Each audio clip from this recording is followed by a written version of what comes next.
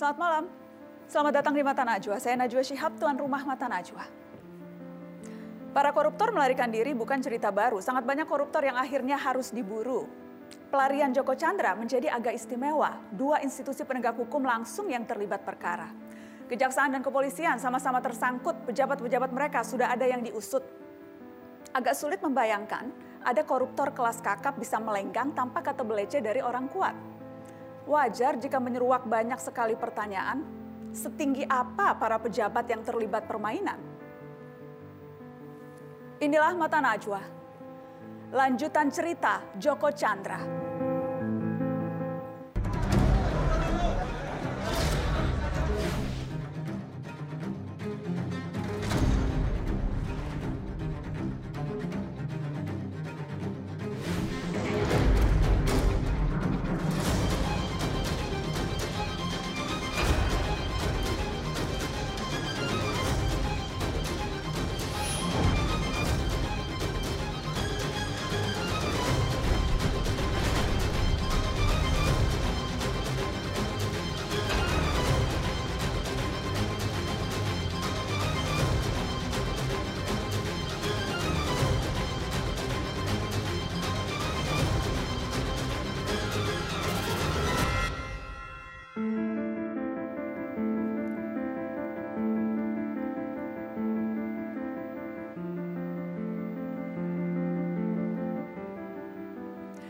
Empat bulan sejak terbongkarnya skandal buron istimewa Djoko Tjandra, beragam kesaksian dibeberkan di persidangan. Sejumlah nama turut disebut dari jenderal hingga jaksa. Bagaimana lanjutan cerita Djoko Tjandra? Saya undang di studio Mata Najwa ada kuasa hukum Djoko Tjandra, Soesilo Aribowo. Selamat malam, Pak Soesilo. Selamat malam. Assalamualaikum warahmatullahi wabarakatuh. Waalaikumsalam. Terima kasih sudah hadir di Mata Najwa. Saya juga mengundang kuasa hukum Napoleon Bonaparte, Santrawan Paparang. Selamat malam, Pak Santrawan. Assalamualaikum, salam. Waalaikumsalam warahmatullahi wabarakatuh. Ada juga kuasa hukum Tommy Sumardi, Dion Pongkor. Selamat malam, Mas Dion. Selamat malam. Dan saya mengundang teman saya, peneliti ICW Kurnia Ramadana. Selamat malam, Kurnia. Selamat malam, Mbak Nana. Dari sambungan jarak jauh ada Koordinator Masyarakat Anti Korupsi atau MAKI, Bonyamin Saiman. Selamat malam, Mas Bonyamin.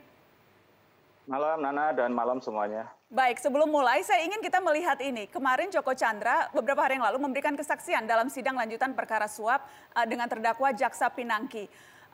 Dan Djoko Tjandra sempat terisak menangis dalam kesaksiannya. Kita akan lihat cuplikan momen emosional tersebut. Senang hati, asalkan ada solusi. Karena saya memproses PK ini dan permasalahan ini 20 tahun, Pak.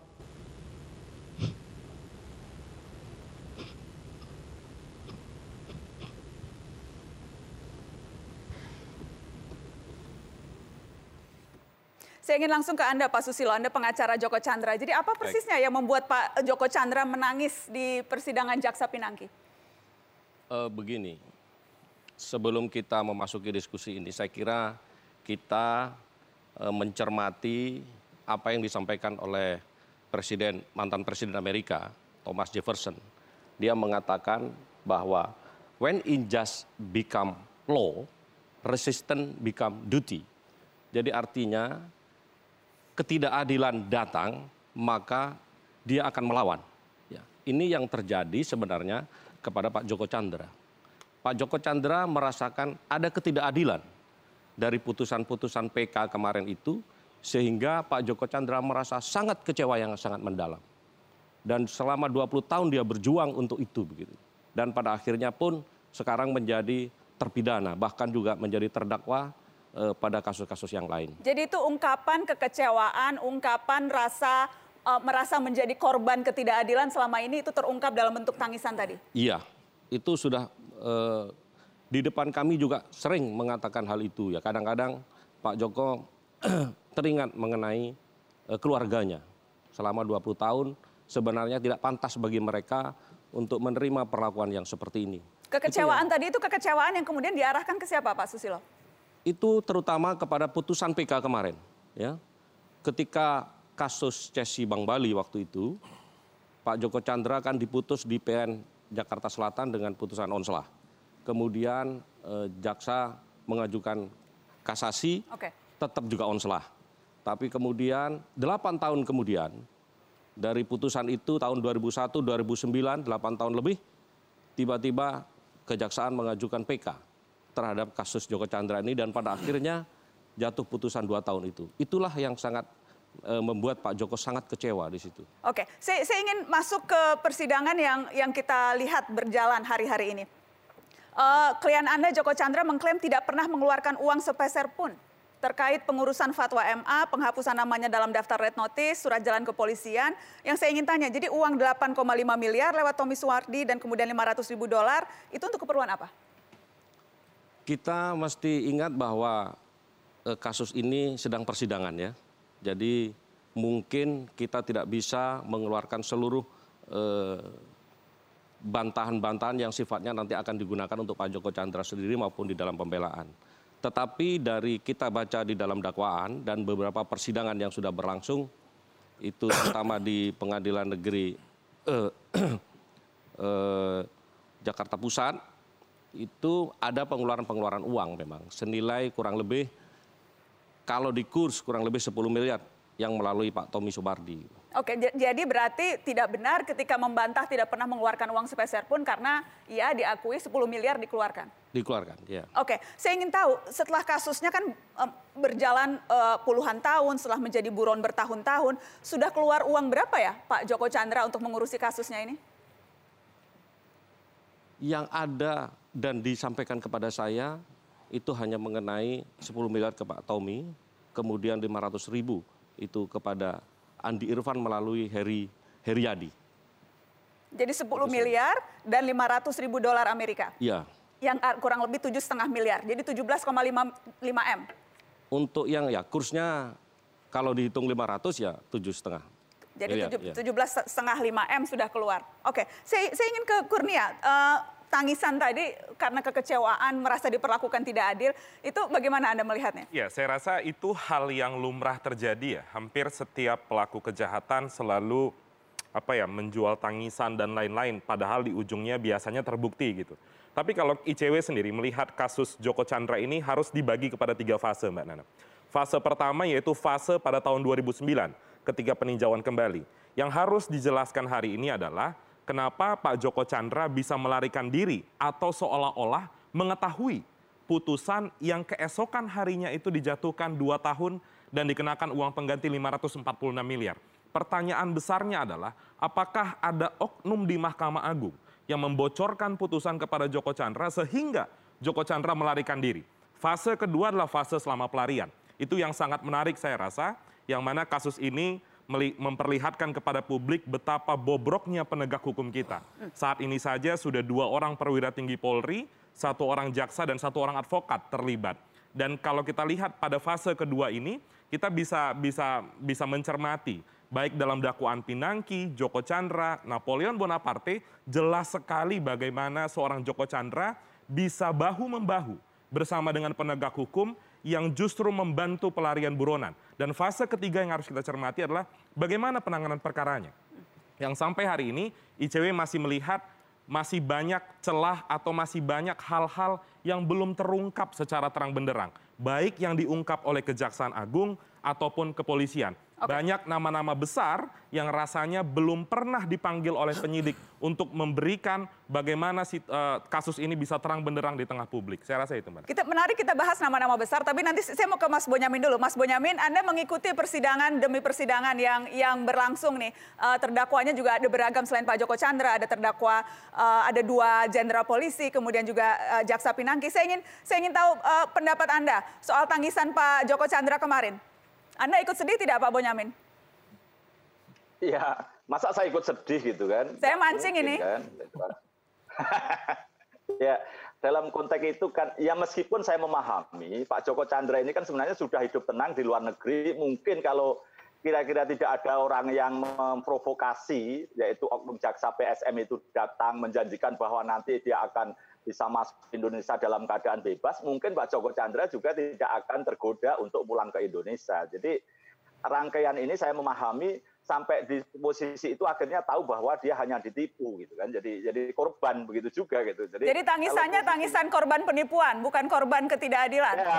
Ya, lebih banyak ke situ gitu. Tapi kalau soal hukumnya nampaknya Pak Djoko Tjandra kan terbuka aja, mengakui bahwa memang lewat Heriadi iparnya itu menyerahkan uang 500.000 Dan itulah yang membuka tabir gitu kan. Dan kemudian juga uang lewat Tommy Sumardi yang dulu saya masukkan sebagai saksi inisial TT awalnya kan gitu, Tommy Tumardi kan gitu kan, supaya tidak kena pencemaran nama baik kan gitu kan. Jadi itu semua yang kemudian memudahkan polisi, jaksa untuk mengungkap semua perkara ini, karena dari situlah kemudian ada aliran uang kan gitu kan, yang diduga mengalir kepada beberapa orang kan gitu kan. Dan itulah yang sebenarnya kita apresiasi. Saya pun dari sisi yang lain mengapresiasi atas keterus terangan Pak Djoko Tjandra mengeluarkan uang itu. Kalau Pak Djoko Tjandra mau mengatakan menolak tidak gitu kan agak susah terus terang aja. Jadi sebenarnya saya ingin memprovokasi Pak Soesilo ini bahwa berkenan untuk membujuk Pak Djoko Tjandra menjadi justice kolaborator sehingga bisa mengungkap yang lebih banyak. Misalnya ketika berada di luar negeri ada 3 politisi yang mendatangi beliau untuk melakukan bantuan misalnya gitu, dan itu politisi terkenal juga gitu 3 orang itu gitu. Saya sudah punya catatannya, tapi mohon maaf belum saya buka karena saya masukkan ke KPK sebenarnya kemarin juga itu. Jadi oke, kita akan break, nanti kita bahas. Saya tertarik tuh siapa 3 politisi yang menemui Djoko Tjandra pada saat masih buron di luar negeri. Karena baru ada 1 politisi ini yang jadi terdakwa, politisi Nasdem. Kita akan lihat apakah memang ada politisi lain yang tersangkut kasus suap Djoko Tjandra. Setelah pariwara kami kembali.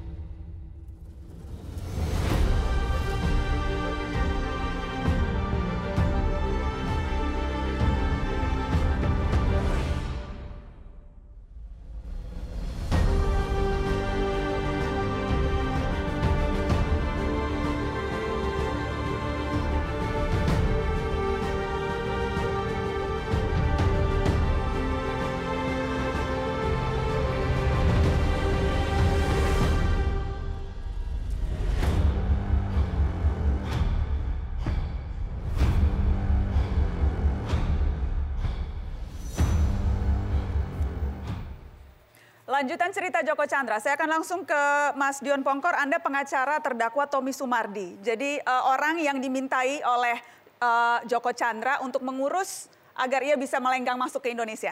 Saya ingin tahu sejak kapan nih klien Anda kenal dengan Pak Djoko Tjandra? Kalau berdasarkan pengakuan klien di BAP, itu memang sebelum tahun 98 itu memang sudah saling mengenal. Tapi semenjak beliau keluar negeri itu sudah tidak berhubungan lagi. Sampai pada bulan April dihubungi pakai nomor telepon Malaysia untuk dimintai tolong mengecek status red notice di NCB, di Divhub Inter Mabes Polri. Itu komunikasi terakhir di bulan April. Kenapa memintanya spesifik ke klien Anda, Tommy Sumardi? Karena informasi yang saya dapat, Tommy Sumardi ini memang dekat dengan petinggi Polri. Soal dekat atau tidak dengan petinggi Polri, dari hasil pendampingan kita selama ini itu tidak ada yang diceritakan kepada kami, karena kami fokus kepada kasus hukumnya. Tetapi yang pasti menurut cerita Pak Tommy di BAP, setelah dihubungi, beliau mencoba mencari tahu kira-kira bagian siapa nih red notice. Akhirnya meminta tolong kepada Pak Prasetyo mengenalkan kepada Pak Napoleon Bonaparte. Nah, permintaan uang 10 miliar untuk membantu soal supaya red notice-nya ini bisa terselesaikan, itu yang minta 10 miliar, Pak Tommy langsung minta uang 10 miliar atau itu ditawarkan oleh Djoko Tjandra? Dari hasil BAP itu berdasarkan permintaan dari Pak Tommy setelah hasil pertemuan dengan Pak Napoleon. Dan uang 10 miliar itu apakah Pak Tommy memang mengatakan uang 10 miliar itu untuk suap jenderal-jenderal polisi? Apakah seperti itu? Ya itu nanti perlu dibuktikan karena di BAP itu belum detail seperti itu. Saya ingin ke Pak Soesilo. Pak Soesilo, ketika klien Anda Pak Djoko Tjandra dimintai uang 10 miliar, itu konteksnya apa? Ketika itu konteksnya memang ini uang untuk menyuap petinggi polisi? Oh tidak. Jadi ketika Pak Djoko Tjandra ketemu Pak Tommy Sumardi, Pak Djoko Tjandra memang meminta bantuan untuk mengecek red notice itu. Kemudian Pak Tommy Sumardi meminta untuk jasanya itu 10 miliar. Jadi jasa dalam arti kata pengurusan red notice itu sendiri gitu. Jasa ngecek sampai 10 miliar? Ya, artinya kan ngecek dalam pengertian versi Pak Tommy ya tentu ya. Ngecek dan bagi-bagi uang? Tidak pernah mengatakan itu sih, karena Pak Djoko tidak tahu soal itu. Pak Djoko tidak tahu? Tidak tahu soal itu. Tapi kenapa Pak Djoko rela menyerahkan 10 miliar kalau tidak tahu uangnya akan dipakai untuk apa? Karena memang dealnya seperti itu dengan Pak Tommy. Dealnya pokoknya urusan Pak Tommy itu? Urusan Pak Tommy. Suap menyuap urusan Pak Tommy. Tapi tentunya Pak Djoko Tjandra tahu dong memberikan uang kepentingannya bukan hanya untuk kliennya Pak Dion saja. Memberikan uang tentunya juga untuk memastikan agar surat-surat itu beres di kepolisian. Tidak, Pak Djoko tidak tahu soal akan dikemanakan uang itu. Tetapi Pak Djoko hanya memberikan kepada Pak Tommy senilai 500 ribu US dollar dan 200 ribu Singapura dolar. Untuk pokoknya terima beres, pokoknya saya bisa di red notice sudah tidak ada masalah. Selesai sampai di situ. Selesai sampai di situ. Saya ingin tahu kalau begitu, Mas Dion. Jadi klien Anda menerima uang, bagaimana kemudian sampai kemudian uangnya bisa sampai ke Irjen Polisi Napoleon Bonaparte, bisa sampai ke Brigjen Prasetyo, seperti apa? Ya, setelah dihubungi untuk mengecek status red notice itu dan meminta informasi kepada Brigjen Prasetyo, itu klien kami dikenalkan dengan Pak Napoleon. Berdasarkan pengakuan klien kami, pada saat dikenalkan, beliau menyampaikan ada permintaan soal nominal yang sebagaimana yang disebutkan di dalam dakwaan, bahwa permintaan pertama adalah 3 miliar. Setelah pemberian tahap pertama, ternyata Pak Napoleon meminta penambahan. Jadi total 7 miliar. Kira-kira seperti itu yang disampaikan oleh Pak Tommy. Oke, kita sudah membuat kutipan percakapan. Seperti yang memang tercantum di surat dakwaan, ini percakapan negosiasi tawar-menawar antara jenderal polisi soal suap. Kita lihat.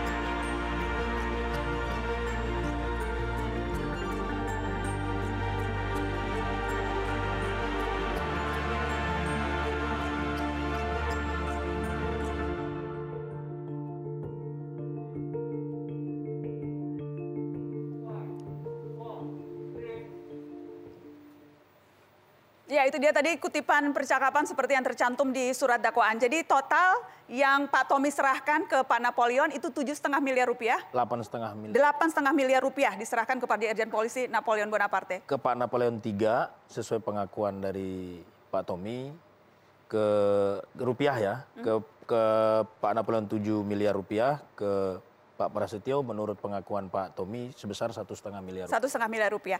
Saya juga mengundang pengacara Pak Napoleon, Pak Sandrawan. Jadi klien Anda dapat banyak sekali Pak, 7 miliar. Begini, pada prinsipnya kami sudah mengajukan eksepsi. Nota keberatan kami terhadap dakwaan saudara jaksa penuntut umum di situ jelas. Kami mengatakan bahwasanya perkara ini rekayasa perkara palsu. Kenapa palsu? Pertama, pelapor yang dilapor oleh AKBP Saki Nasution itu adalah bukan Irjen Pol Napoleon, tapi Tommy Sumardi. Yang kedua, kwitansi yang diambil dari Tommy Sumardi ke Djoko Tjandra, pada prinsipnya tidak ada kata-kata yang ditulis di dalam uang itu diperuntukkan untuk pengurusan red notice yang diserahkan kepada Irjen Pol Napoleon Bonaparte. Begitu pula di dalam berita acara pemeriksaan dari polisi, jelas di dalam Djoko Tjandra mengatakan dalam BAP bahwa uang dia tidak pernah tahu akan diserahkan kepada siapa.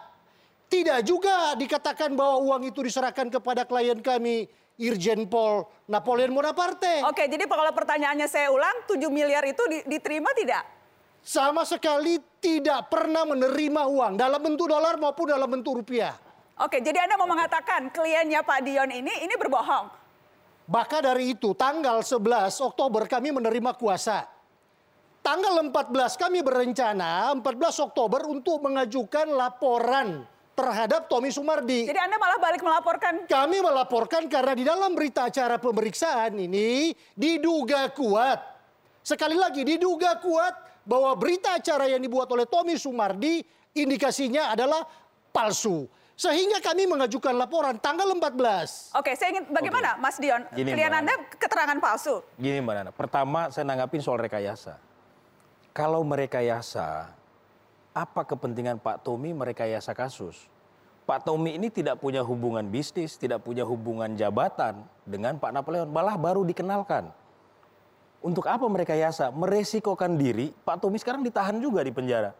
Pak Tommy itu bukan orang susah, beliau itu pengusaha, dia bisnismen. Sudah hidup nyaman, punya keluarga, ngapain merekayasa menceritakan kasus yang menjerat dirinya sendiri? Itu kan tidak masuk akal, gitu. Terus yang kedua, ini kan ada beberapa rangkaian bukti yang sampai mengarah kepada kesimpulan penyidik penegak hukum bahwa terjadi proses suap. Tidak hanya keterangan Pak Tommy, ada CCTV di mana Pak Tommy, klien kami, tidak pernah mendatangi TNCC, tetapi dalam kurun waktu akhir April sampai awal Mei, 5 kali berturut-turut datang dan menemui Pak Napoleon. Jadi datang khusus ke kantornya Pak Napoleon untuk khusus bertemu? Ke kantor Pak Napoleon, dan itu tidak hanya keterangan Pak Tommy sendiri soal kedatangan. Selain CCTV kedatangan, 2 sekretaris Pak Napoleon juga mengakui bahwa ada kedatangan tersebut. Oke. Dan kemarin sudah diperiksa Mbak Nana di pengadilan, 2 sekretarisnya menyampaikan bahwa betul 5 kali datang. Betul 5 kali datang, betul ada pertemuan antara Napoleon, kliennya Pak Sandrawan dengan klien Anda Pak Tommy. Mengakui tidak? Kalau tidak mau ngaku tidak terima uang. Pada prinsipnya yang jadi masalah di sini ada enggak penyerahan uang? Tapi saya ingin tanya dulu Pak Sandrawan, apakah klien Anda mengakui ya bertemu dengan Tommy Sumardi?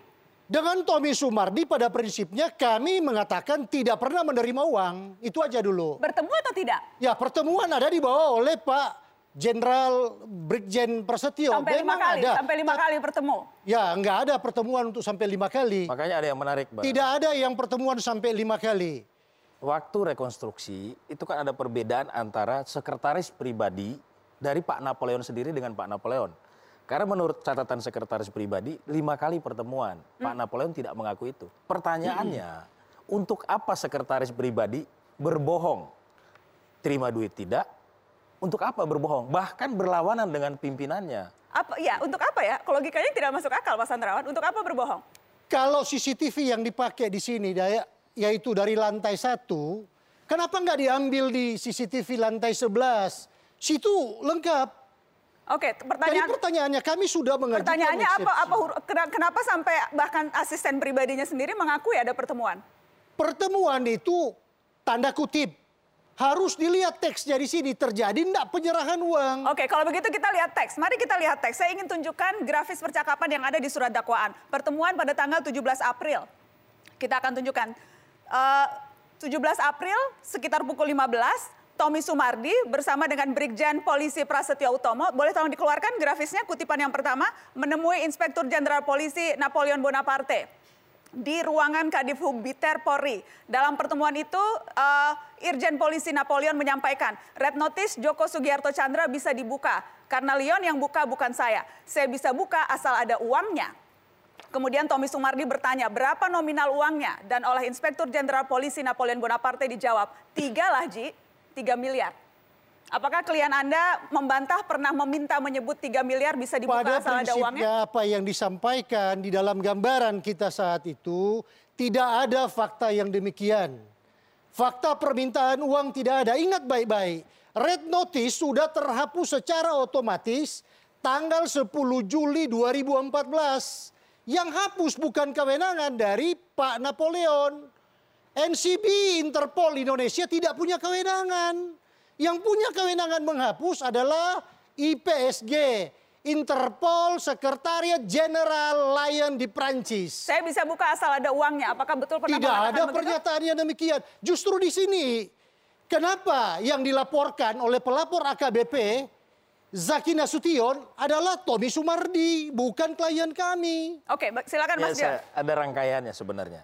Kalau mengikuti timeline pertemuan dengan surat yang dikirimkan ke imigrasi, itu ada rangkaiannya. Jadi memang benar bahwa disampaikan memang red notice sudah dalam keadaan terbuka, tetapi tidak diupdate di imigrasi sehingga masih terdaftar sebagai daftar pencarian orang. Gitu.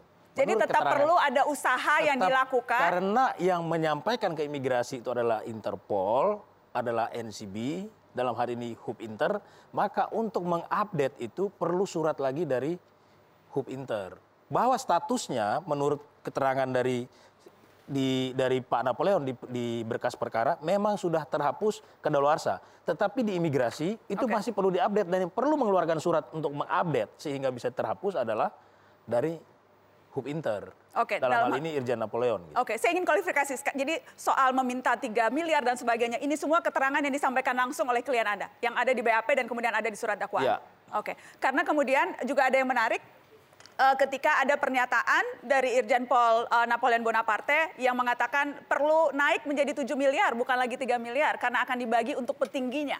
Kita akan bahas soal petinggi atau orang besar. Masih adakah petinggi lain di kepolisian yang juga menerima uang dari Djoko Tjandra? Setelah pariwara.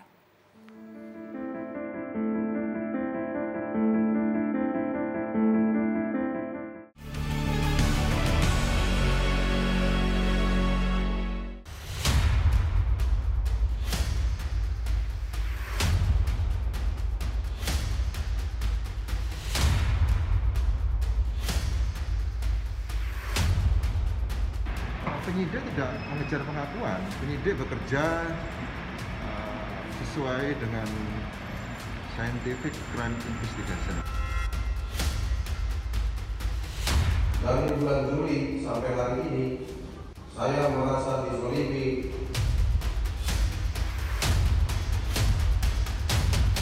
Ada tanggal mainnya, kita buka semua nanti ya.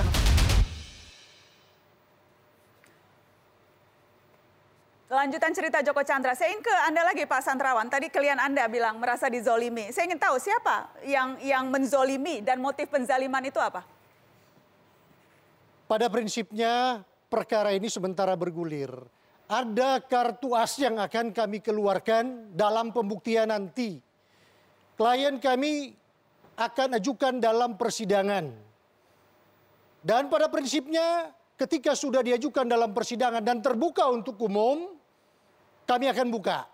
Kalau untuk saat ini, untuk menjawab the man behind the system, ada apa terhadap perkara ini, siapa di belakang perkara ini, skenario-nya seperti apa, ada waktunya untuk kami buktikan di dalam sidang pembuktian nanti. Lengkap. Menurut Anda ada skenario yang tujuannya, karena saya ingin bacakan eksepsi yang kemudian Anda sampaikan. Silakan. Apakah ada orang-orang tertentu yang melindungi Tommy Sumardi? Apakah Tommy Sumardi hanya digunakan sebagai alat untuk menjatuhkan reputasi klien kami dan justru sebaliknya meningkatkan popularitas dari orang-orang tertentu? Maksud Anda siapa nih? Pada prinsipnya, pada tanggal 14 Oktober itu kami datang ke Mabes Polri untuk mengajukan laporan terhadap dugaan Tommy Sumardi 317, 220, 263, 264, 266 KUH pidana. Karena diduga palsu. BAP yang disampaikan itu diduga kuat adalah palsu. Dan tadi pertanyaan Pak Dion, apa kepentingannya Pak Tommy Sumardi untuk membuat keterangan palsu? Itu akan dijawab di dalam persidangan nanti. Semua akan terungkap jelas dalam persidangan. Skenarionya secara jelas akan terungkap di dalam persidangan. Kita nggak akan berandai-andai saat ini. Kami akan ungkap itu dan kami sudah tahu apa di balik semuanya itu. Oke, silakan. Makanya buat kita paling penting pertanyaan tadi Mbak Nana. Kalau ada skenario, oleh siapa Dan untuk kepentingan apa? Katanya kepentingannya menjatuhkan reputasinya Pak Napoleon. Apa hubungan Pak Tommy Sumari dengan Pak Napoleon? Untuk meningkatkan popularitas orang-orang pejabat tertentu. Wah, itu tidak ada hubungannya sama sekali. Yang pasti klien kami mengungkapkan kebenaran. Karena apa yang dia alami itu yang disampaikan. Dan buat kami mengapresiasi penegak hukum sebenarnya. Kenapa? Ini membuktikan bahwa walaupun klien Pak sastrawan ini bintang 2, sekarang hukum itu tidak lagi tumpul ke atas. Yang sepanjang ada bukti, ada rangkaian perbuatan, ya semua bisa dipidana. Oke, apakah tapi klien Anda mau membuka siapa petinggi yang dimaksud? Kita akan tunjukkan kepada Anda cuplikan percakapan saat negosiasi suap menyuap ini. Kutipan pertama terjadi pada tanggal 27 April ketika Tommy Sumardi bersama dengan Brigjen Polisi Prasetyo Utomo menuju kantor Napoleon Bonaparte dan kemudian rencananya untuk menyerahkan uang. Saat perjalanan di dalam mobil, Brigjen Polisi Prasetyo Utomo melihat uang yang dibawa oleh Tommy Sumardi. Kemudian mengatakan, banyak banget Ji buat beliau, buat gua mana? Dan saat itu uang dibelah 2 oleh Brigadir Jenderal Polisi Prasetyo Utomo dengan mengatakan, ini buat gue nih, nah ini buat beliau. Sambil menunjukkan uang yang sudah dibagi 2. Saya ingin kemudian juga melihat kutipan berikutnya. Ini semua berasal dari surat dakwaan yang sudah dibuka di persidangan, teman-teman. Selanjutnya pukul 15.45, Tommy Sumardi dan Brigjen Prasetyo Utomo tiba di gedung TNC Mabes Polri membawa paper bag warna gelap dan langsung menemui Irjen Polisi Napoleon Bonaparte. Setibanya di ruangan Kadif Humbiter, Tommy Sumardi menyerahkan sisa uang sebanyak $50.000 Amerika. Namun Irjen Polisi Napoleon Bonaparte tidak mau menerima uang dengan nominal tersebut dan mengatakan, ini apaan nih segini, nggak mau saya. Naik Ji, jadi 7 Ji. Soalnya kan buat depan juga, bukan buat saya sendiri. Yang menempati saya kan beliau dan berkata petinggi kita ini. Saya ingin tahu siapa yang dimaksud oleh petinggi kita ini. Yang pasti apa yang disampaikan di dakwaan itu adalah kutipan pembicaraan antara Pak Tommy dengan Pak Napoleon. Jadi yang sumber pernyataannya adalah dari Pak Napoleon. Itu menurut keterangan Pak Tommy. Sehingga memang seharusnya yang perlu menjelaskan ini adalah Pak Napoleon. Siapa yang dimaksud oleh Pak Napoleon itu adalah petinggi yang menjadi alasan Pak Napoleon untuk menaikkan angka dari 3 sampai ke 7. Dari 3 jadi 7 miliar karena mau dikasih ke petinggi. Klien Anda tidak bertanya, itu jadi 7 miliar buat siapa, petinggi mana dan sebagainya. Kok bisa naiknya 2 kali lipat dari 3M jadi 7M? Klien kami tidak mempertanyakan itu. Hanya itulah yang menurut klien kami disampaikan oleh Pak Napoleon untuk jadi alasan menaikkan dari 3 ke 7. Oke, saya ingin ke Mas Bonyamin. Mas Bonyamin, bagaimana memaknai kata petinggi ini? Apakah memang artinya ada yang lebih tinggi dari Jenderal Bintang 2? Ya kalau lebih tinggi ada, tapi konteksnya bukan itu saya kira. Kita ini kan biasa ada 2 ilmu bluffing supaya kemudian untuk bisa menaikkan posisi permintaan dikatakan akan diberikan pada ini dan itu. Jadi menurut Anda ini bluffing saja? Ini bluffing saja? Ya mungkin loh ya, karena saya tidak punya datanya ini kan gitu kan. Terus terang aja ini. Kedua misalnya ganti jam, ganti hari. Orang itu berpikir ngapain cuma minta 3, minta aja 5, 6 atau 7 gitu loh. Jadi hanya mungkin aja proses itu. Karena aku kan tidak pada posisi yang mempunyai data tentang pembicaraan ini karena hanya 2 orang yang tidak terekam oleh yang lain pada posisi apapun, tapi kan sudah pernah diperadilankan Pengadilan Jakarta Selatan proses ini kan gitu kan, dan dinyatakan ditolak pra-peradilan itu gitu. Jadi alat buktinya menurut hakim itu sudah cukup dan sehingga bisa diteruskan proses persidangan pokok perkara. Jadi ya perdebatannya saya kira mudah-mudahan ini saya berharap Pak Napoleon itu buka-bukaan betul apa yang dijanjikan dan seperti Pak Santrawan tadi juga bahwa nanti akan dibuka semuanya. Saya berharap itu malah Pak Santrawan. Saya ingin ke Mas Kurnia, bagaimana memaknai petinggi itu? Apakah memang hanya sebatas bluffing supaya dapat uang suap lebih banyak atau memang perlu diselidiki lebih jauh? Karena kita tahu kalau posisi resmi dari Polri sudah mengatakan di BAP tidak pernah tersebut tuh. Iya, soal petinggi tersebut di surat dakwaan. Iya Mbak Nana, ICW sejak awal memang sudah mendesak agar KPK masuk dalam perkara ini. Mengusut keterlibatan dugaan entah itu petinggi, entah itu atasan di Kejaksaan Agung, agar penyelidikan dan penyidikannya lebih clear. Ini dalam hal ini di kepolisian? Di kepolisian dan kejaksaan kita mendesak agar KPK masuk di sana. Tapi di luar itu Mbak Nana, ada 3 yang ingin saya komentar. Yang pertama tadi statement dari kuasa hukum Djoko Tjandra. Tidak benar juga ketika disebutkan Djoko Tjandra tidak memerintahkan Tommy Sumardi untuk atau sekedar memberikan 10 miliar tanpa ada tujuan kemana. Kalau kita mencermati dalam dakwaan Napoleon Bonaparte disebutkan Djoko Tjandra memberikan uang 10 miliar kepada pihak-pihak yang turut mengurus kepentingan Djoko Sugiarto Tjandra masuk ke Indonesia kepada pejabat di NCB Interpol. Clear sekali dalam dakwaan Napoleon Bonaparte seperti itu. Lalu hal selanjutnya juga saya ingin komentarin yang kedua terkait dengan kuasa hukum Napoleon Bonaparte. Sebenarnya clear saja, gampang saja sebenarnya untuk pembuktiannya. Dari mana Dirjen Imigrasi bisa mengirimkan surat kalau tidak ada permintaan? Dalam dakwaan juga Napoleon Bonaparte disebutkan setelah menerima uang, terdakwa Napoleon Bonaparte memerintahkan Kombes Tommy Ariduyanto untuk membuat surat Divisi Hubungan Internasional Polri nomor sekian tanggal 5 Mei 2020 perihal penyampaian penghapusan Interpol Red Notice yang ditujukan kepada Dirjen Imigrasi. Pertanyaan lanjutannya juga yang sampai sekarang belum juga diusut. Jangan lupa Mbak Nana, Dirjen Imigrasi itu Pak Joni Ginting mantan kejaksaan. Dia orang jaksa. Harusnya ketika dia menerima surat itu, dia tahu bahwa Djoko Tjandra belum ditemukan, belum ditangkap oleh Kejaksaan Agung. Kenapa justru dibenarkan saja surat dari Divisi Hubungan Internasional Polri? Hal yang ketiga yang juga cukup menarik perhatian publik beberapa waktu lalu, ketika pelimpahan tahap 2, Pak Napoleon Bonaparte dan Pak Prasetyo Utomo datang ke Kejaksaan Negeri Jakarta Selatan, ada sedikit perbedaan perlakuan, Mbak Nana. Di sana kita bisa melihat fotonya tersebar di media, dijamu, di ruangan yang bagus. Kita ada fotonya, boleh kita keluarkan fotonya ketika ada jamuan makan siang dan ada pengacaranya juga Pak Santrawan juga ada di situ. Boleh kita tunjukkan fotonya ketika sedang dijamu makan siang. Jarang-jarang ya ini? Ini jarang-jarang atau bagaimana? Makanya pertanyaan kita, ini fotonya, pertanyaan kita adalah apakah seorang maling motor, maling ayam diperlakukan seperti ini? Kalau tidak berarti ada perlakuan yang berbeda. Maka dari itu ICW mengusulkan agar Kepala Kejaksaan Negeri Jakarta Selatan atau siapapun penegak hukum yang duduk di sana agar diperiksa Komisi Kejaksaan, kalau nanti seandainya terbukti harus diberikan sanksi. Gitu Mbak Nana. Oke, saya ingin kasih kesempatan Anda dulu Pak Santrawan. Itu jarang-jarang tuh dijamu, kalau bisa terdakwa dijamu makan itu siang. hal-hal yang biasa. Kami di KPK juga menghadiri pemeriksaan, jam makan dikasih makan. Di Polri menghadiri pemeriksaan, jam makan dikasih makan. Jadi ini setelah terjadi penyerahan tahap 2, kami makan. Kami makan bukan disiapkan makan yang sifatnya dalam bentuk mewah, glamor. Nggak ada.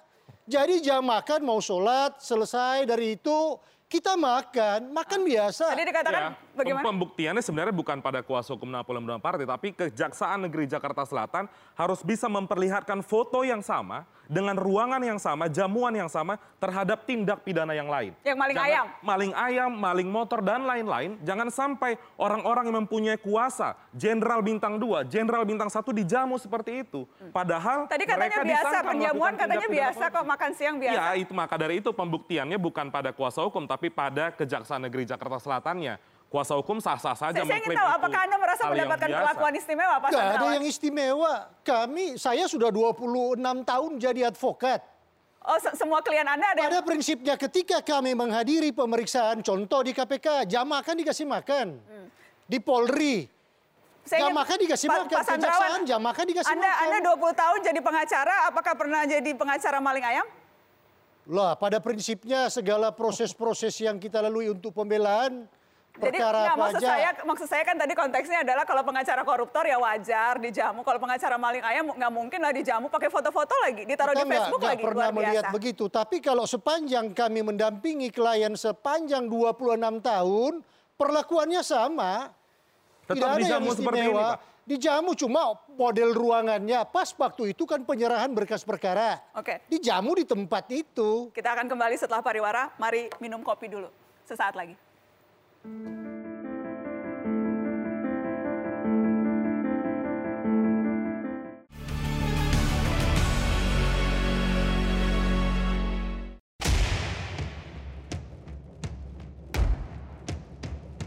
bahwa terdakwa menerima pemberian uang sebesar $500.000 Amerika Serikat yang sebagiannya sebesar $100.000 Amerika Serikat untuk Dr. Anita Kalapaking, namun pada kenyataannya hanya diberikan sebesar $50.000 Amerika Serikat.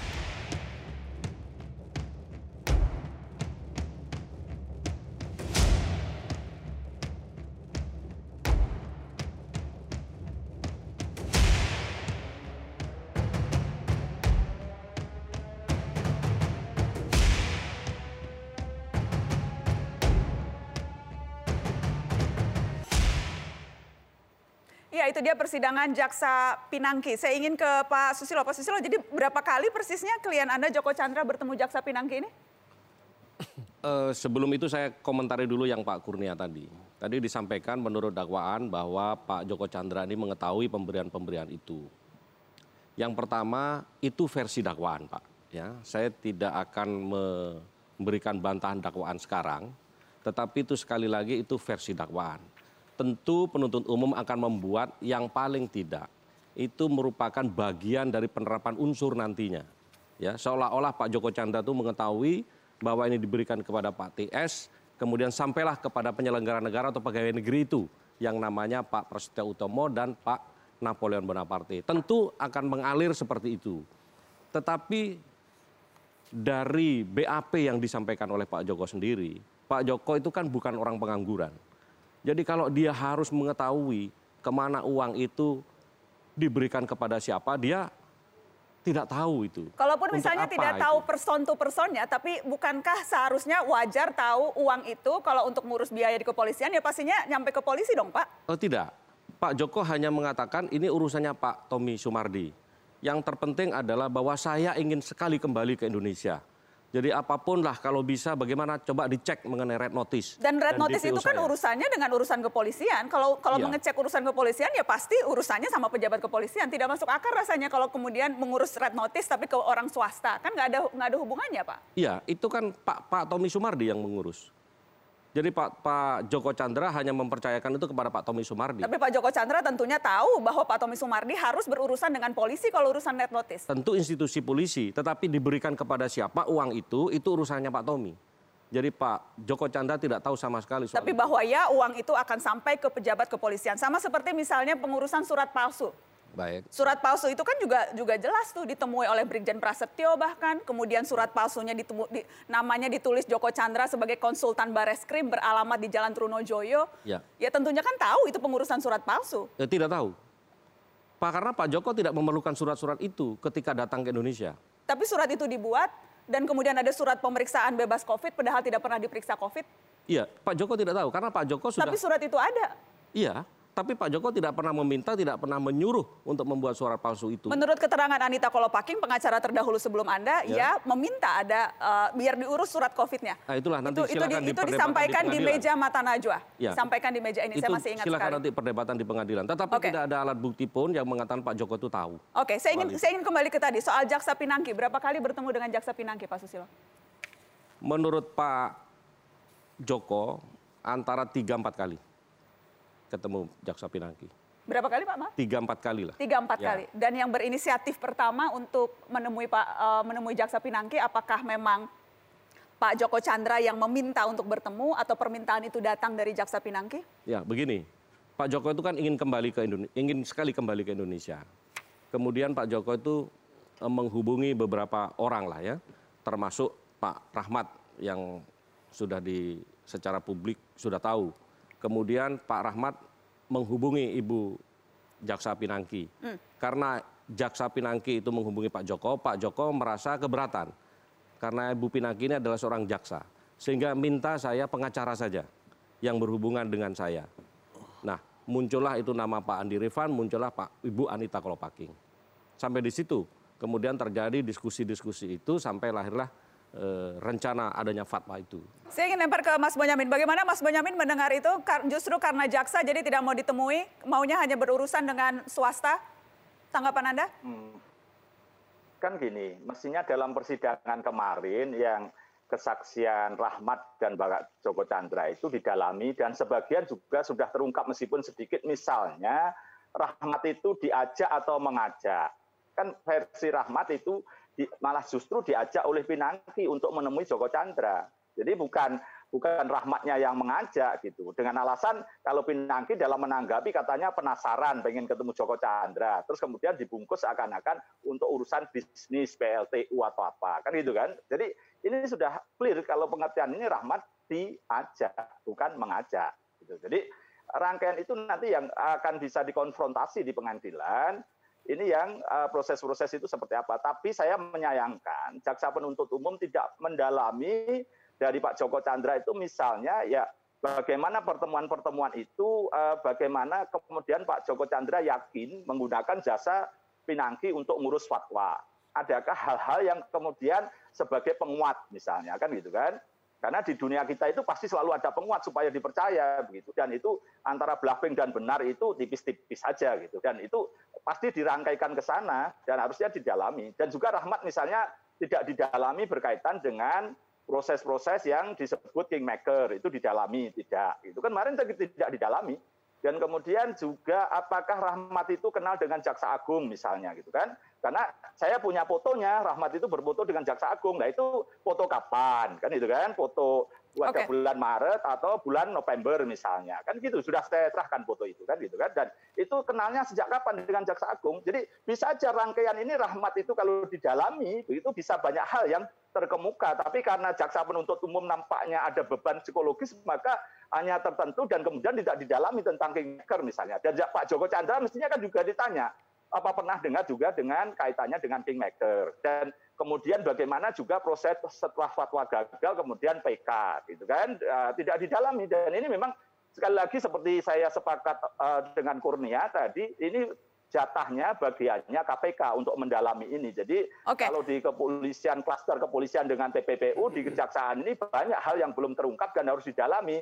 Ada kingmaker, ada bapakku, bapakmu, ada istilah kemudian inisial yang sudah pernah saya serahkan kepada KPK. Semua sudah saya gamblangkan kok begitu. Dan itu tinggal KPK berani atau tidak. Oke, nanti saya juga akan menghubungi komisioner KPK di mata Najwa. Kita akan bahas soal hal itu. Tapi saya ingin kembali ke Pak Soesilo. Jadi pada saat bertemu Pinangki sudah tahu kalau Pinangki ini jaksa?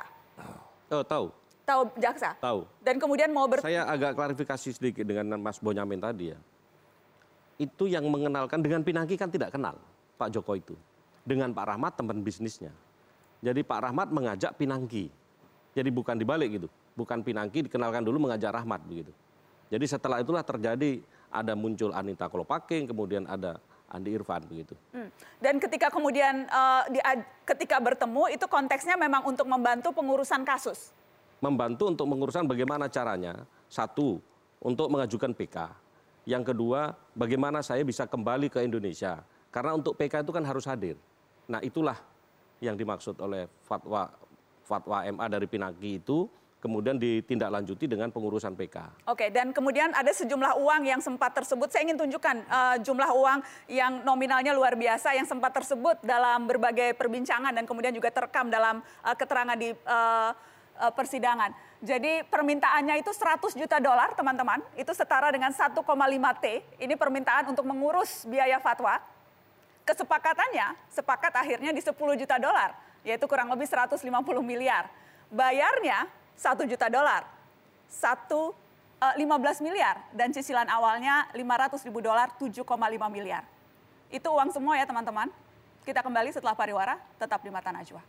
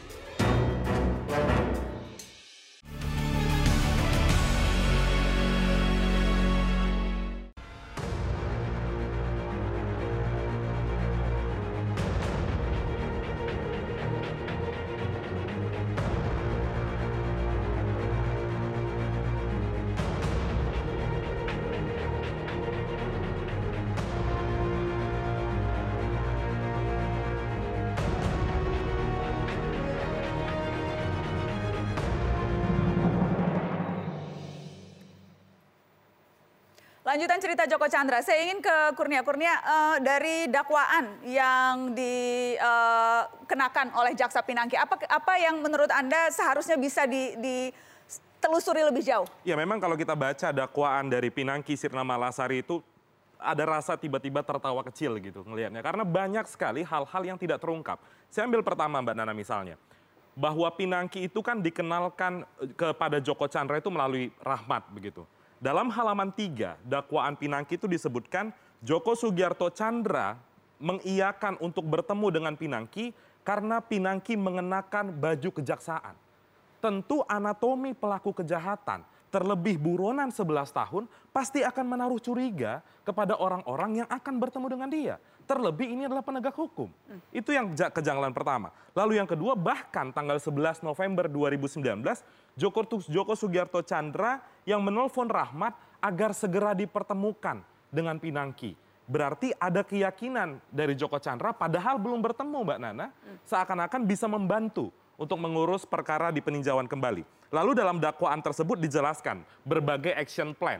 Yang tadi disebut ada mastermind di sana. Dan kalau kita cek sebenarnya, saya ingin mengurut sedikit Mbak Nana, ada action plan kedua itu disebutkan. Kita akan keluarkan action plan-nya karena action plan ini memang tertera di dakwaan Jaksa Pinangki. Kita akan lihat. Silakan, dalam Mas action plan nomor 2 disebutkan pengacara mengirimkan surat kepada BR, pejabat Kejaksaan Agung atau Burhanuddin. Siapa Burhanuddin pejabat Kejaksaan Agung itu? Itu yang sampai sekarang belum mampu diungkap. Atau sebenarnya publik bisa mengecek saja di internet, adakah pejabat di Kejaksaan Agung bernama Burhanuddin? Siapakah itu? Kenapa disebut dalam action plan? Dalam action plan nomor 3 disebutkan bahkan Burhanuddin mengirimkan surat kepada Hatta Ali. Siapa Hatta Ali? Pejabat di Mahkamah Agung. Saya tidak tahu Hatta Ali ini pejabat posisinya apa di Mahkamah Agung. Lalu di action plan yang ke-6 disebutkan bahkan Hatta Ali menjawab surat Burhanuddin, dan di action plan ke-7 Burhanuddin menindaklanjuti surat dari Hatta Ali. Dari mana nama-nama ini keluar? Apa yang dilakukan oleh Pinangki untuk meyakinkan kepada Djoko Tjandra bahwa kita bisa mengurus fatwa dan kita meminta 100 juta US dollar. Tadi sempat disebutkan angkanya, bahkan Djoko Tjandra di awal setuju 10 juta US dollar. Tentu kita tidak mungkin positive thinking lagi di sini. Pak Djoko Tjandra tidak tahu uang ini diperuntukkan untuk apa, dia hanya memberikan 10 juta. 10 juta US dollar itu bukan angka yang sedikit. Gitu. Pasti. Bagaimana Pak Soesilo? Ya, begini. Pertemuan tadi dengan Pinangki dan juga dengan Pak Rahmat yang kemudian berembuk angka 100 juta tadi tertulis ya. Tetapi itu yang disepakati ketika itu. Rencana disepakati ya, karena terakhir juga akhirnya tidak ada deal. Itu yang 10 juta, itu dari beberapa action plan. Tetapi itu kan semuanya Pak Djoko tolak. Ya. Alasan penolakannya yang pertama, nilainya tidak masuk akal. Ya, kemudian kedua, action plan-nya ketika itu tidak jelas. Sehingga ini apakah Pak Djoko juga ragu-ragu apakah ini bisa dilakukan atau tidak. Sehingga pada akhirnya ya sudahlah, ini kita batalkan aja semua. Tetapi untuk membuat action plan itu memang ada permintaan senilai 500.000. Dan 500.000 dolar memang sudah diserahkan? Sudah diserahkan melalui Heriadi. Heriadi yang meminta, iparnya itu meminta untuk menyerahkan kepada Andi Irfan. Oke. Ya, pertanyaan saya satu saja Pak Soesilo. Ya. Dari mana Djoko Tjandra bisa percaya kepada seorang jaksa yang tidak punya posisi penting di Kejaksaan Agung? Jabatan Pinangki Mbak Nana di Kejaksaan Agung hanya kepala subbagian di Biro Perencanaan Jaksa Agung Muda Pembinaan Kejaksaan Agung. Kecuali misalnya Pinangki itu mempunyai jabatan khusus. Sehingga Djoko Tjandra membuka pintu, bisa bertemu, bernegosiasi, bahkan Djoko Tjandra memberikan dokumen perkara kepada Pinangki untuk melihat bagaimana jalan keluarnya. Itu kan tidak mungkin hanya sekedar seorang jaksa melihat dari foto kalau tidak diyakinkan. Pertanyaannya, model pengeyakinan seperti apa yang misalnya Pinangki bisa menghubungi atau video call misalnya dengan petinggi institusi tertentu sehingga Djoko Tjandra yakin. Yang jelas kan memang sempat kemudian disebut walaupun kemudian dibantah oleh Jaksa Agung, tapi sempat tersebut dan sempat ditanyakan juga di Komisi 3 bahwa ketika Jaksa Pinangki bertemu dengan Djoko Tjandra, Jaksa Pinangki sempat video call dengan Jaksa Agung untuk kemudian berbicara dengan Pak Djoko Tjandra. Saya ingin tanya apakah hal itu betul? Oh, tidak ada itu. Ya, Pak Djoko Tjandra tidak pernah bercerita soal pernah video call dan sebagainya. Lalu dari mana Pak Djoko Tjandra percaya dengan Pinangki, Pak Soesilo? Yang jelas begini, pertemuan Andi Irfan, Ibu Pinangki, dan ada satu Bu Anita Kolopaking, itu dengan menjelaskan secara runtut action plan itu. Itulah yang membuat Pak Djoko Tjandra ya setengah percaya setengah tidak. Tetapi melihat angka-angka itu kemudian dia, oh kalau seperti ini no deal buat saya. Tapi tadi dari mana bisa yakin padahal Jaksa Pinangki itu jaksa yang posisinya tidak cukup strategis, hanya kabit. Kalau kayak gitu berarti mudah sekali mengelabui Pak Djoko Tjandra. Karena memang kalau logikanya seperti itu, kalau kita terus-menerus positive thinking dengan kasus ini. Iya, karena ketika itu Pak Djoko Tjandra itu melihat action plan yang sangat menarik begitu loh. Kemudian setelah dipikir action plan itu kan di tengah-tengah Pak. Di awal kan Pak Djoko Tjandra setuju mau bertemu dengan Pinangki. Kenapa Pak Djoko Tjandra setuju untuk bertemu dengan Pinangki? Begini, ketika Pak Djoko Tjandra itu bertemu dengan Pinangki, Pak Djoko Tjandra tidak setuju pertemuan iya. Tetapi dia tidak menjelaskan mengenai, Pinangki tidak bisa menjelaskan apa yang akan dilakukan untuk membuat fatwa dan sebagainya. Kemudian Pak Djoko cobalah berembuk dengan pengacara saja. Oke, apakah itulah yang kemudian membuat tim itu menjadi membuat semacam action plan, kemudian dari situlah.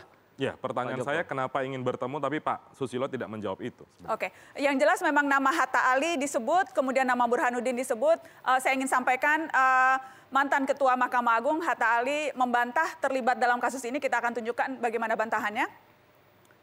Boleh ditunjukkan ya, itu pernyataan dari Hatta Ali. Saya tidak pernah kenal dengan yang namanya Jaksa Pinangki maupun Andi Irfan Jaya yang dikatakan dari Partai Nasdem, di mana keduanya dikatakan membuat action plan dalam pengurusan fatwa DMA untuk kepentingan Djoko Tjandra. Kemudian Burhanuddin, Jaksa Agung juga sudah membantah terlibat dan dihubungi oleh Jaksa Pinangki.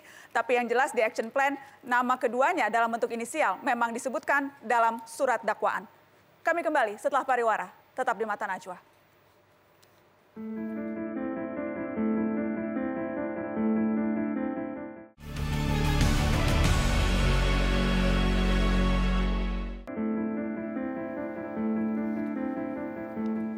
Peran KPK dipertanyakan dalam supervisi pusaran kasus suap yang melibatkan dua institusi penegak hukum, Kejaksaan dan Kepolisian. Saya akan membahasnya dengan Wakil Ketua KPK Nawawi Pamulango. Selamat malam Pak Nawawi.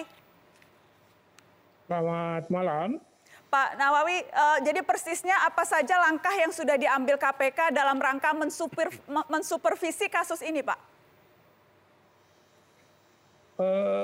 Begini, sebelum kita sampaikan mengenai soal langkah apa saja yang telah dilakukan oleh komisi terhadap perkara Djoko Tjandra ini, kami ingin menyampaikan bahwa sejak awal Komisi Pemberantasan Korupsi menunjuk kepada ketentuan pasal 11 dari Undang-Undang 19/2019 yang pada dasarnya menyebutkan bahwa kejahatan-kejahatan seperti ini memang tipologi kejahatan korupsi yang seharusnya ada di dalam lingkup kewenangan KPK untuk menanganinya. Pasal 11 itu menggariskan bahwa untuk tindak pidana korupsi yang pelakunya adalah aparat penegak hukum, penyelenggara negara, itu di KPK tepat gitu. Jadi Anda mau katakan sejak awal seharusnya kasus ini yang handle KPK begitu ya Pak ya?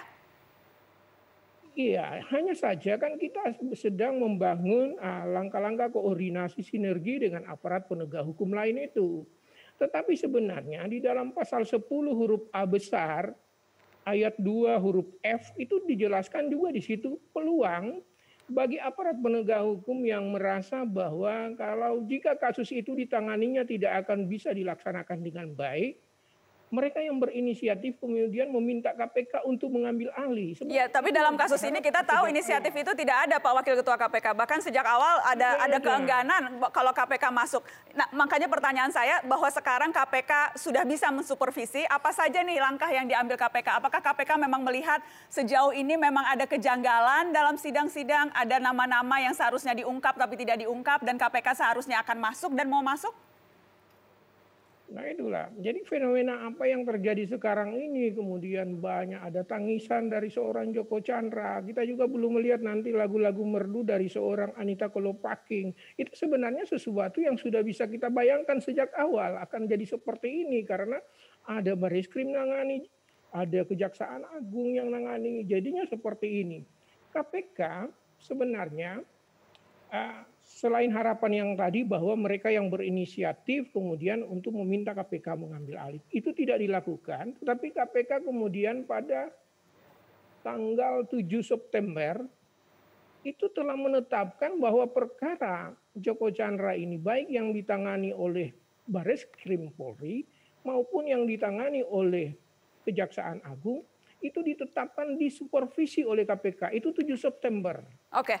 Kemudian pada tanggal 11 September kami meminta mereka untuk menggelar ekspos perkara itu di Komisi Pemberantasan Korupsi. Kita tahu kalau namanya perkara telah disupervisi, artinya kewenangan KPK ada di situ untuk melakukan pengawasan, penelitian, pengolahan terhadap perkara itu. Saya ingin ke Pak Bonyamin. Pak Bonyamin, apa menurut Anda seharusnya yang bisa dilakukan lebih oleh KPK? Karena kan Anda bahkan justru menyerahkan bukti-bukti langsung ke KPK. Kan permintaan saya jelas, melakukan penyelidikan dan penyidikan baru terhadap yang belum ditangani oleh Bareskrim maupun oleh Kejaksaan Agung.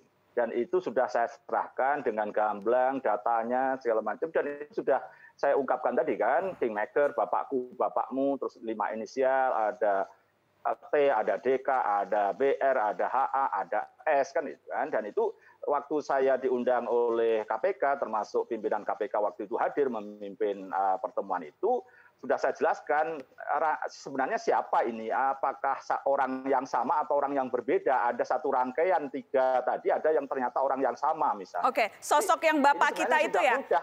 Mas Bonyamin, saya ingin tunjukkan ke pemirsa Mata Najwa juga bukti yang Anda serahkan ke KPK. Percakapan antara yang diduga Pinangki dan Anita Kolopaking soal Bapak. Jadi ini ya. Bapak saya panjang tanya saya tentang jadi atau tidaknya, saya sampaikan bahwa kita tidak akan berani action bila kingmaker nggak diopeni. Nanti bapak saya akan diserang dan tanpa proteksi. DK semalam telepon dan sebagainya. Jadi ini bukti percakapan yang Anda serahkan ke KPK. Yang menurut Anda ini harus ditelusuri. Siapa nih sosok bapak kita ini? Ya itu kan hanya 1 halaman, padahal sebenarnya ada 200 halaman dan bapakku itu juga disebut beberapa kali, kingmaker juga disebut beberapa kali dan sudah saya jelaskan kepada KPK waktu itu. Jadi sebenarnya tidak ada halangan lagi untuk tidak melakukan penyelidikan dan penyidikan baru. Apa perlu saya buka peradilan Pak Nawawi itu biar buka-bukaan sekalian kan gitu kan. Tolonglah kasihani saya, jangan disuruh pra-peradilan lagi gitu. Sudah terlalu banyak saya berikan data ini dan memang ada kendala, saya tahu bahwa kemudian KPK mengirim surat kepada Bareskrim dan Kejaksaan Agung untuk minta dokumen tidak segera dikasih dan ini nanti saya berharap Bareskrim dan Kejaksaan Agung dalam forum ini segera memenuhi permintaan dari KPK itu sehingga memudahkan untuk melakukan tindakan berikutnya dan itu masih banyak. Saya tadi agak klaster gitu, Nana. Ini klaster fatwa dan klaster PK itu berbeda. Jadi tadi Mas Bonyamin, saya sudah harus break. Gitu. Saya sudah harus break, nanti kita lanjutkan karena saya ingin tahu siapa tuh menurut Anda bapak kita dalam percakapan itu. Siapa kingmakernya dalam kasus Djoko Tjandra. Dan tadi juga Anda sebutkan Anda punya foto ketika saksi Rahmat bertemu dengan Jaksa Agung Burhanuddin. Kita akan tunjukkan juga fotonya setelah pariwara, tetap di sini.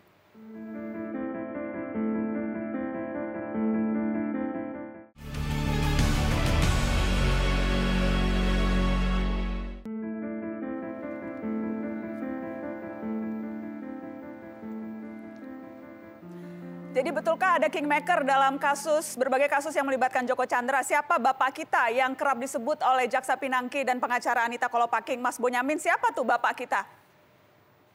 Kita tunggu kesaksian Anita Kolopaking, akan jelas siapa kingmaker itu. Gitu. Jadi kita doakan bersama Bu Anita segera sembuh dan segera bisa jadi saksi. Dan itu apakah, clue saya tadi kan orang yang berbeda atau orang yang sama? Kan sederhana itu, kingmaker, bapakku maupun BR atau HA atau T atau DK tadi, ada satu rangkaian, satu benang lurus kok. Gitu. Jadi dan kemudian itu bisa didalami dari Rahmat yang pernah bertemu dengan Jaksa Agung juga. Anda menyebut itu, saya ingin keluarkan fotonya. Ini foto kami dapat juga dari Anda. Ini foto ketika Rahmat bertemu dengan Jaksa Agung. Dan signifikansi foto ini menunjukkan apa? Rahmat ini kan yang memperkenalkan, biar pemirsa tahu konteksnya. Rahmat yang memperkenalkan dan membawa Jaksa Pinangki ke Djoko Tjandra. Dan Rahmat berfoto dengan Jaksa Agung. Artinya apa itu? Ya, kan begini, yang moto siapa? Dugaannya yang moto Pinangki. Nah, itu kan yang sayang sekali kemarin tidak didalami ke Rahmat gitu kan. Apakah pernah bertemu Jaksa Agung kapan, terus ada fotonya atau tidak gitu. Sebenarnya di Kejaksaan Agung ada yang tahu sebenarnya tapi tidak didalami. Jadi ya biarlah tugasnya KPK paling tidak dari pintunya Rahmat ini kan yang belum tersangka kan itu kan misalnya. Kalau pasal persekongkolan bisa begitu. Jadi banyak yang bisa dibuat KPK untuk melakukan mendalami dan menebus dosa karena tidak melakukan OTT terhadap kasus ini. Terima kasih Pak Bonyamin. Saya ingin langsung lempar ke Pak Nawawi. Banyak yang berharap KPK akan masuk dan membuka yang memang sengaja tidak dibuka atau tertutupi dalam kasus ini, Pak Nawawi. Jadi begini, sebagaimana disampaikan oleh Pak Mas Bonyamin tadi, bahwa kita sudah sampai 2 kali mengirimkan surat kepada pihak Barreskrim Polri maupun Kejaksaan Agung untuk meminta, karena kedua perkara ini disupervisi oleh KPK, kami meminta dokumen dan berita acara pemeriksaan terhadap para tersangka. Tapi hingga saat ini memang belum pernah mereka kirimkan. Kita berharap bahwa mereka menghargai, sudah ada Perpres 102 2020, kita mereka bisa menghargai mengenai tugas dan kewenangan KPK ini. Dan di samping itu yang disampaikan Pak Bonyamin, laporan Pak Bonyamin itu sekarang sudah kami teruskan kepada Direktorat Penyelidikan. Maksud kami meminta dokumen dari Barreskrim Polri dan Kejaksaan Agung, itu kami akan gabungkan dengan dokumen yang diserahkan oleh Bung Bonyamin itu. Kemudian itu yang kemungkinan kami membuka penyelidikan baru. Dalam waktu dekat kami akan meminta Direktorat Penyelidikan untuk menggelar hasil lidik yang telah sementara yang akan mereka lakukan terhadap. Berarti Anda katakan sudah diminta ke Barreskrim tapi belum dikasih dan Anda berharap akan segera bisa dikasih. Di Kejaksaan juga seperti itu ya Pak? Bukan hanya Barreskrim. Kalau Kejaksaan? Kami sudah meminta, karena memang waktu itu sudah 2 kali juga kami meminta. Karena waktu itu barangkali belum ada Perpres 102 sehingga mereka bisa berdalih bahwa belum ada Perpresnya. Yang jelas sekarang tidak ada alasan lagi untuk tidak menyerahkan itu ke KPK. Jadi kita akan tunggu apakah memang KPK akan didengarkan oleh Barreskrim dan juga didengarkan oleh Kejaksaan. Terima kasih Pak Nawawi sudah bergabung. Bukan KPK yang didengarkan, tetapi aturan hukumnya yang harus mereka dengarkan seharusnya. Apakah Barreskrim dan Kejaksaan mau mengikuti aturan hukum? Lebih keras lagi itu. Bukan hanya mendengarkan KPK, tapi apakah penegak hukum mau ikut aturan hukum? Terima kasih Pak Nawawi. Saya ingin ke Mas Dion, pengacara Tommy Sumardi. Anda mengajukan justice kolaborator. Apa yang bisa Anda tawarkan? Apakah memang klien Anda bilang klien Anda sudah buka-bukaan. Apakah akan lebih buka-bukaan lagi? Waktunya buka-bukaan sekarang. Ya memang berdasarkan dakwaan kemarin itu semua 100% isi dakwaan itu adalah hasil keterangan klien kami. Jadi klien kami berjasa mengungkapkan kasus ini sehingga menghentikan kegaduhan bahwa memang telah terjadi praktek-praktek seperti itu. Karena itu kami pantas dikategorikan saksi pelaku yang bekerja sama dan mendapatkan status justice kolaborator. Saya ingin ke Pak Santrawan, pengacara Napoleon. Apakah Irjen Napoleon juga mau buka-bukaan? Pada prinsipnya 3 hal yang akan kami sampaikan. Pertama, red notice bukan dihapus oleh Irjen Pol Napoleon Bonaparte. Boleh singkat saja Pak Santrawan? DPO bukan dicabut oleh Irjen Pol Napoleon Bonaparte. Dan yang ketiga, untuk penyampaian yang tadi, penyerahan duit akan kita buktikan di dalam persidangan. Prinsipnya klien kami tidak pernah menerima duit. Yang jelas memang terdakwa punya hak untuk ingkar. Dan punya hak untuk membela diri. Kita akan lihat bagaimana pembuktian di persidangan. Terima kasih Pak Santrawan sudah hadir. Terima kasih. Nanti kita lihat dalam persidangan. Kita lihat dalam persidangan mana yang dusta, mana yang fakta. Kita akan lihat di persidangan. Semua akan indah pada waktunya. Semua akan indah pada waktunya. Mudah-mudahan definisi indah itu adalah orang yang bersalah memang masuk bui. Saya ke Pak Soesilo. Pak Soesilo, apakah Djoko Tjandra akan juga mau buka-bukaan? Tentu. Selama ini Pak Djoko Tjandra sudah jujur apa adanya menyampaikan. Apa yang ditanya oleh penyidik, apa yang ditanya di dalam persidangan sudah menyampaikan apa adanya. Sudah menyampaikan apa adanya. Silakan penutup. ICW sudah melakukan 2 hal, Mbak Nana. Kita sudah melaporkan penyidik yang menangani perkara Pinangki Sirna Malasari ke Komisi Kejaksaan atas dugaan pelanggaran kode etik. Dan yang kedua, beberapa waktu lalu ICW telah mengirimkan surat terbuka kepada Presiden Joko Widodo agar segera memberhentikan ST Burhanuddin sebagai Jaksa Agung karena kita tidak melihat kualitas penanganan perkara yang baik dalam menangani kasus Djoko Tjandra, terkhusus Pinangki Sirna Malasari. Terima kasih sudah hadir di Mata Najwa. Terima kasih sudah hadir di Mata Najwa. Terima kasih Anda sudah menyaksikan Mata Najwa malam ini. Lanjutan cerita Djoko Tjandra. Kita akan tunggu drama berikutnya seperti apa. Selamat malam teman-teman. Sehat semua. Assalamualaikum.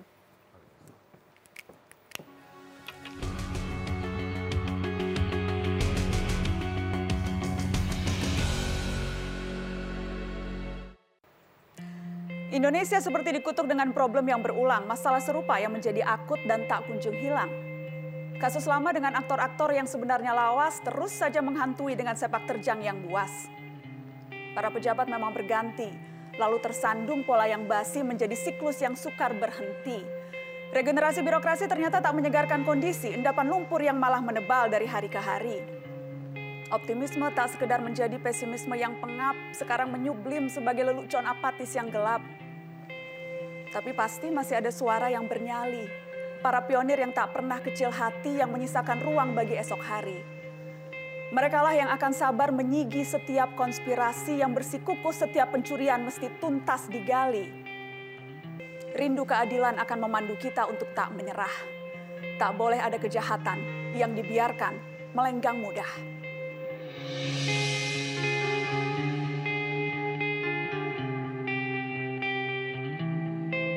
Dengarlah nyanyi sunyiku, bait risauku, rindu terpendamku, menyala dalam hayatku, duka padamu, duka padaku, saling lebu menghalau